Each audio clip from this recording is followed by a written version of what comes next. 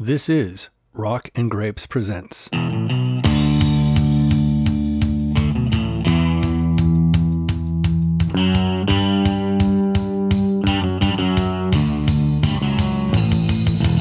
Hi there, I'm your host James Oatway. We're here to talk about wine and music. You're going to hear from the creators, the artists, and the insiders in both the wine industry and the music business. And let's face it, if you like wine, you probably like music too. This is all about art and creation. We're going to give you a clear picture of who's who in the Ontario wine industry, what you should be drinking, together with a dose of music from yesterday and today.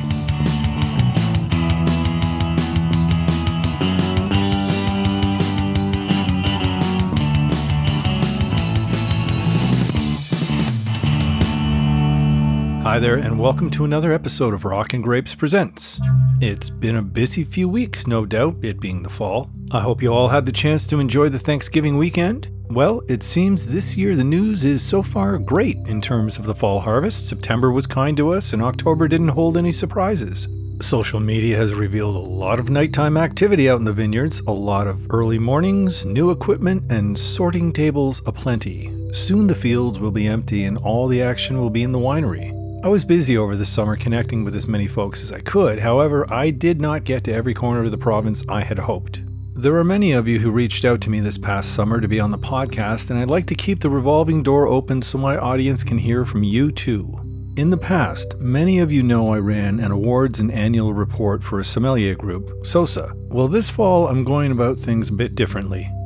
I'm not sure that anyone needs another wine competition nor all the entry fees that this can lead to. What I'm doing this year is a list of 25 of the best wines of the year. Submitted to me this year, the list will be larger in the future, but the 25 top entries will be highlighted this year. We know 2020 was a pretty great vintage, and after a few consistent years, without having to think of 2022's outcome, it would be great to have only entries only from current releases, but I will be open this year to dealer's choice. So far what I've been doing is growing my audience, and thank you for listening by the way, in anticipation for what will be the annual best of list, highlighting chosen wines to round out the 7 chosen varietals plus that I'll be looking into. The difference with what I'll be doing this year, what I have not done yet, is promoting specific wines and the wineries from which they hail. For all 25 wines and wineries chosen, I will be doing in-depth podcast episodes with each of you twice throughout the year, and the wines chosen later this fall will appear and stay on my website, soon to be announced, for the entire year. What I'm hoping we can achieve is more of a personal story about all of you and the incredible wines you create. I know this is a hand sell and word of mouth business until things can open up a little more to what we thought we had in the first place, a free enterprise, but that's another story to be continued. But what I'm going to be doing is what other wine writers have been doing for you day in and day out. Only you and I will be talking together so everyone can hear from the winemakers themselves what went into creating the great wines Ontario has to offer. I will be ensuring that this podcast carries on all year, even when you are taking a well-deserved vacation at the end of this year or at the beginning of next. I firmly believe that continuing the discussion about Ontario wines week in and week out is the key to forcing that door open a little more each week and bringing your message to the people of Ontario and far beyond. But I'd really like to turn all those Toronto folks into mass consumers. The varietals to be considered this year are Chardonnay, Riesling, Cabernet Franc, Gamay, Pinot Noir, Vidal, Baco Noir, as well as a general sparkling category. I know Brian Schmidt is nodding his head in agreement right now. I will not be asking for any entry fees, as this is a waste of good money for those who really can't afford to be entering every single possible promotional venue out there, only to be left out of the list of winners.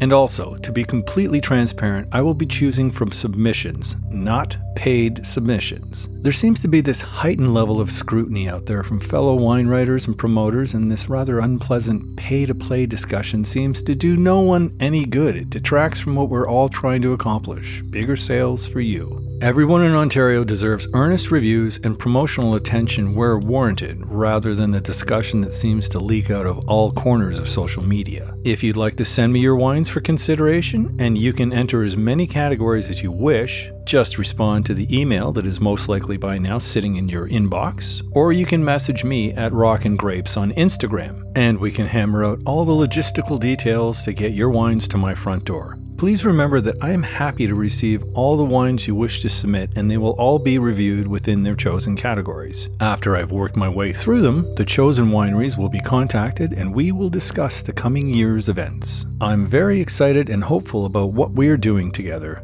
and I hope you are too. Check your inbox now. Talk to you soon. Drink more wine! Every wine has a story, and I want to hear your story, so I'm going to contact you if you're an Ontario winemaker, and I'm going to get you on this podcast. Oh yeah, don't forget to subscribe.